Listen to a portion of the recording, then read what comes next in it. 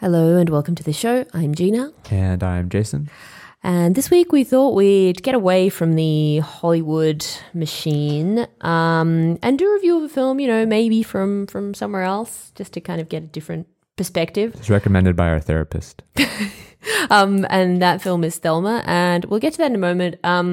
But before we do, it did seem like we had to... the elephant in the room, perhaps, is the giant fish monster in the room. Oh, yeah. So Shape of Water winning Best Picture Oscar, Best Director, some Best Score, some other Oscars.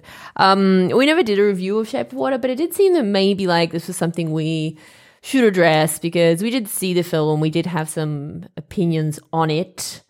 So let me maybe just start by asking you, Jason, what's your reaction to The Shape of Water's success at the Academy Awards? Yeah, it was pretty surprising. I remember, I think maybe we saw it after it was already announced that it had been nominated for the award, and so I was like, well, it's probably going to be shit because it's nominated, but how bad could it be? And then, famous last words. I think the surprising part about it to me is that it doesn't actually seem like it's doing anything really new. It felt, especially the first half hour, felt completely recycled from Tim Burton and Amelie, basically. And also from Guillermo del Toro's exactly. other films. It has the exact same ending as Pan's Labyrinth. And yeah, it kind of, just so much of it felt like it didn't really work. And the main thing that kind of bothered me about it was the attention that it's gotten and what people are saying about it, which is that they're holding it up as this film that has a really great message because it's about love crossing these boundaries and this appreciation for somebody other than yourself, blah blah blah. However, the film it doesn't really ever give you the sense that the aqua fish creature is actually anything resembling a person. There's no personhood that they give him. Basically, he understands how to say the word egg, and on the basis of that, they throw him into like a sort of romantic sexual relationship with the Sally Hawkins character, and it felt just super weird to me. It is interesting how this has sparked a debate about bestiality. Yeah, in fact, which I think is very telling. But there's some really interesting articles now, kind of interviewing people who have been known for having sex with dolphins, for instance. When I wanted to fuck a dolphin, it was, you can't do that. But now look. The complaint being that, well, this is a great movie, but, the creature is just too human, whereas we should be respecting all human, non-human relationships. Yeah. So I think that's kind of interesting that's what it's sort of given rise to. But yeah, it isn't like a Little Mermaid with the kind of the genders reversed in any way. It really is like. But anyway, that's a bit weird. But it is also kind of telling that it seems there's such a desire now in the media for whenever a film comes along to kind of give it this kind of narrative which fits with the narrative that we want to tell about films. It's like we're so obsessed with the context of a film without necessarily kind of ever wanting to engage with it on its own kind of rules, as like a piece of art or, a piece of storytelling even. It's kind of like about how is this going to fit with our narrative about what a film should be. Which, that's cool if like it is that kind of film. I mean, I think like, last year's winner, Moonlight was obviously like a really important film, not just because it was like a good film, artistically, it also did have this kind of socio-political context. And I think, that's totally justified and that's interesting and it's part of the reason why it won and why it was a good film. But this is like, you're really just trying to shoehorn. Yeah. You're just like clutching at straws. Yeah. And it's just funny how seriously people take this debate because I suppose like some right-wing commentators were kind of yeah, they're like up in arms about the fact that like the good characters is kind of this alliance of like an old gay man, a mute woman, and a black woman, and a fish. Communist. And a communist, yeah. A Russian communist defector. Which is the dream so funny. team. Yeah. It's the end of civilization. Exactly. Yeah, but it is. I don't know. It still is very weird to me. Why so many people like this film and why it's done so well. Yeah. It's a mystery, one that we shouldn't dwell on too much, I guess. Yeah, we should really move on from this. Yeah, Thelma, go.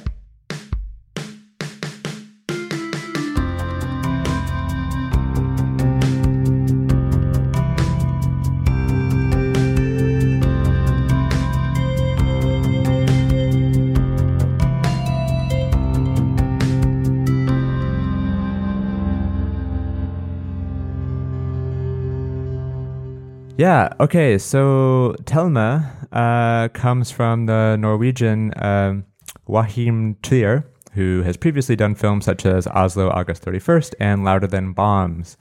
It centers around the title character Thelma, who is a young student from a very conservative religious family who has just moved to Oslo and started uni, and who possesses a mysterious power that she cannot control, which can have very real consequences on those around her. So Gina, as a horror film, how do you think this works? I mean, we saw it as billed as like a horror night. Yeah, it's definitely not. I don't know that it fits into the horror genre. It's definitely kind of like one of the sort of cross genre films that seem to be popping up now. I mean, the basic it sort of fits in with this line of films about telekinesis, I suppose. And it's very actually, if you compare it to other films about that, like say like Carrie or The Ring or what are some others that we Matilda about? Matilda, right?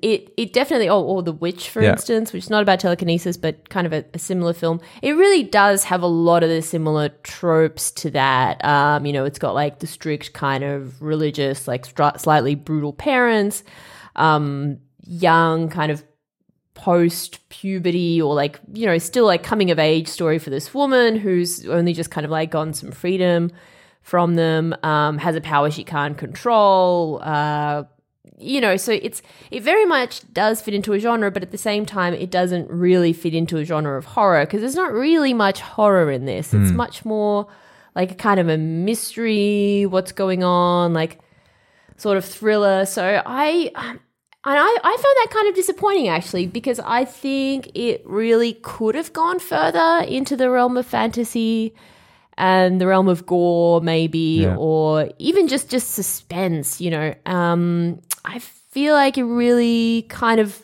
missed an opportunity to be a much more kind of psychologically, I suppose, disturbing or engaging film. Yeah, I mean, we talked about, I guess in my intro, I talked about how, her powers have consequences on the world around her, but that actually wasn't explored very much in the film because, she maybe kind of has this ability to make people disappear with her mind, but then also she can make them reappear again. So she can kind of like, if she has remorse, she can just kind of undo what she did. And so there isn't that interesting of this element of like you've crossed a road and you can't turn back, which I think would make this more of a horrifying film when like you actually have no control and you're making things terrible for like everybody that you love, blah blah blah. So yeah, I agree. It did kind of have much more of a little bit of a lamer ending because it ended up being more about like, I've now learned to control my power. And I think you said something which was really funny, which is that it feels like an X-Men's origin story. Yeah, absolutely. It's so similar to like the story of Rogue, for instance, or and it had about the same, I would say, like production values as well, where it's kind of, you wouldn't necessarily say this is a family-friendly film, but it definitely doesn't cross any boundaries where you say, oh my God, like children can't see this. Like it does also have that kind of, some scary things happen, but everything's all right at the end. Now she can like control her powers. Yeah, which is expecting like Rage Against the Machine to like play out with the ending credits. So she's walking out of her her house. Right. She's all like suited up and killing in the name of. Da, da. Yeah, missed opportunity. But yeah, I did think that the religious angle, though, was pretty interesting in the film, and it just mostly because of what I have to compare it with, which is, mostly American cinema. And I did kind of like that it was more nuanced in this film. Like you have this really religious family, which I think is it's even more of an outlier in a place like Norway to have people who are really Christian. And yeah, but I did like how it didn't seem to pass a whole lot of judgment against the family. It was sort of more like, this is what they believe. They have very firmly held beliefs. Sort of later in the film, it sort of shows that maybe it caused them to do some more like horrible things. But in the beginning, it kind of you kind of feel for this gal who is in this environment around all these other university students, and they're just totally different from her, and she doesn't fit in.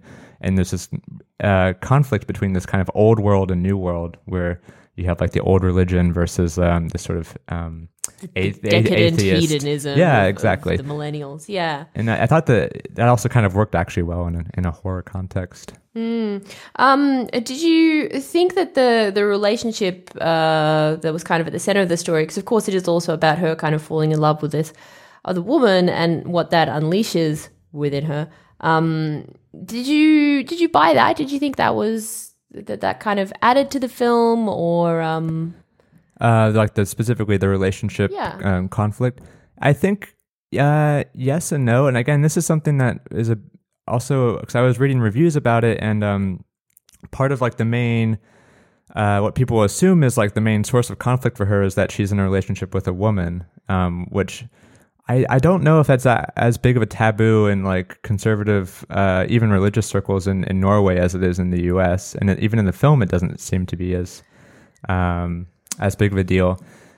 So I think it kind of worked because you can kind of tell it was more about like these primal sins of lust, and perhaps the sin of lust is it's more uniquely distilled when it's like lust between like a woman and a woman, where there's not like this quote unquote like coupling in the name of procreation that's happening. It's more like unbridled lust. To what end? So I can sort of see it feeling that a bit, but yeah, it felt a little bit tacked on, I have to say. Yeah. I think overall it was a pretty good film. I definitely enjoyed it more than Shape of Water. I think it is interesting also, like, that even though it was a fantasy to a great degree, how realistic it was. And I think what you kind of touched on by saying, that the family's very subtly depicted, I think that's kind of part of its realism, is it really does depict society in a believable way. It doesn't need to kind of create characters that represent different extremes, perhaps. Three Billboards. Yeah, especially like, compared to some of those films, you think, wow, it's actually, the characters are believable, and that makes the story interesting because you can actually sort of, first of all, you don't know where it's going necessarily. You think, well, these people could do anything at this stage, but it definitely does make it somehow more reflective of society. Yeah. But how did you think it, because I haven't seen anything else from this director. You said this film seemed, it felt quite different, like you were surprised that it was by the same director as Oslo 31st. Yeah. So Oslo, August 31st was the first movie by him that I saw, which was a really, really different film. I mean, it's much more low-key, even though this was quite low-key as well. And that was a film essentially about a recovering drug addict who returns to Oslo. And kind of, it's a day in his life. He's sort of visiting old friends. He's visiting the house where he grew up. And that was a really, like, I was absolutely blown away by how good that film was, and how kind of really touching and emotional and sort of real it was. I mean, it was a fantastic film, and dealing with kind of I guess we kind of have this idea about, if you make a film about someone who has issues with addiction, it's going to automatically be this kind of maybe melodramatic or moralistic. Or moralistic. And it wasn't that, because his drug addiction was kind of pushed into the background to a great degree, and it was more about how difficult it is to live a meaningful life, really. And this was a really different film, and I don't know if it's because in between he made Louder Than Bombs, which I suppose is kind of a more sort of standard big budget film. But this was not, definitely didn't have the same kind of human qualities, I think. It was, much more in the realm of, psychological drama, thriller, which is not a bad thing, but it's definitely like a strange direction to go. I think I would love to see him do another film like Oslo, August 31, maybe on a different, I was a bit surprised that this was, it just felt like a sort of first-time director film to me, because it just felt kind of simple in its construction, but it was very tightly done, and I think it was well executed, but it didn't seem to have like a very big, unique vision or way of doing it. Yeah. Well, who knows? Maybe after this he's going to go in a more kind of a Danish dogma direction, which I think would be really cool. I think he could like pare it down and just do something way more simple. I wouldn't be surprised if Dogma kind of comes back in some way, shape, or form. Oh, I'm sure for some people it never really left. Yeah. I guess now you have people releasing all these films on iPhones and stuff. Yeah. Or Tangerine. Yeah, I wonder what the Dogma manifesto, if there's a clause in there for filming on a handheld device. Okay, well, we better wrap it up there. Yep. Until next time. Thanks for listening. Bye.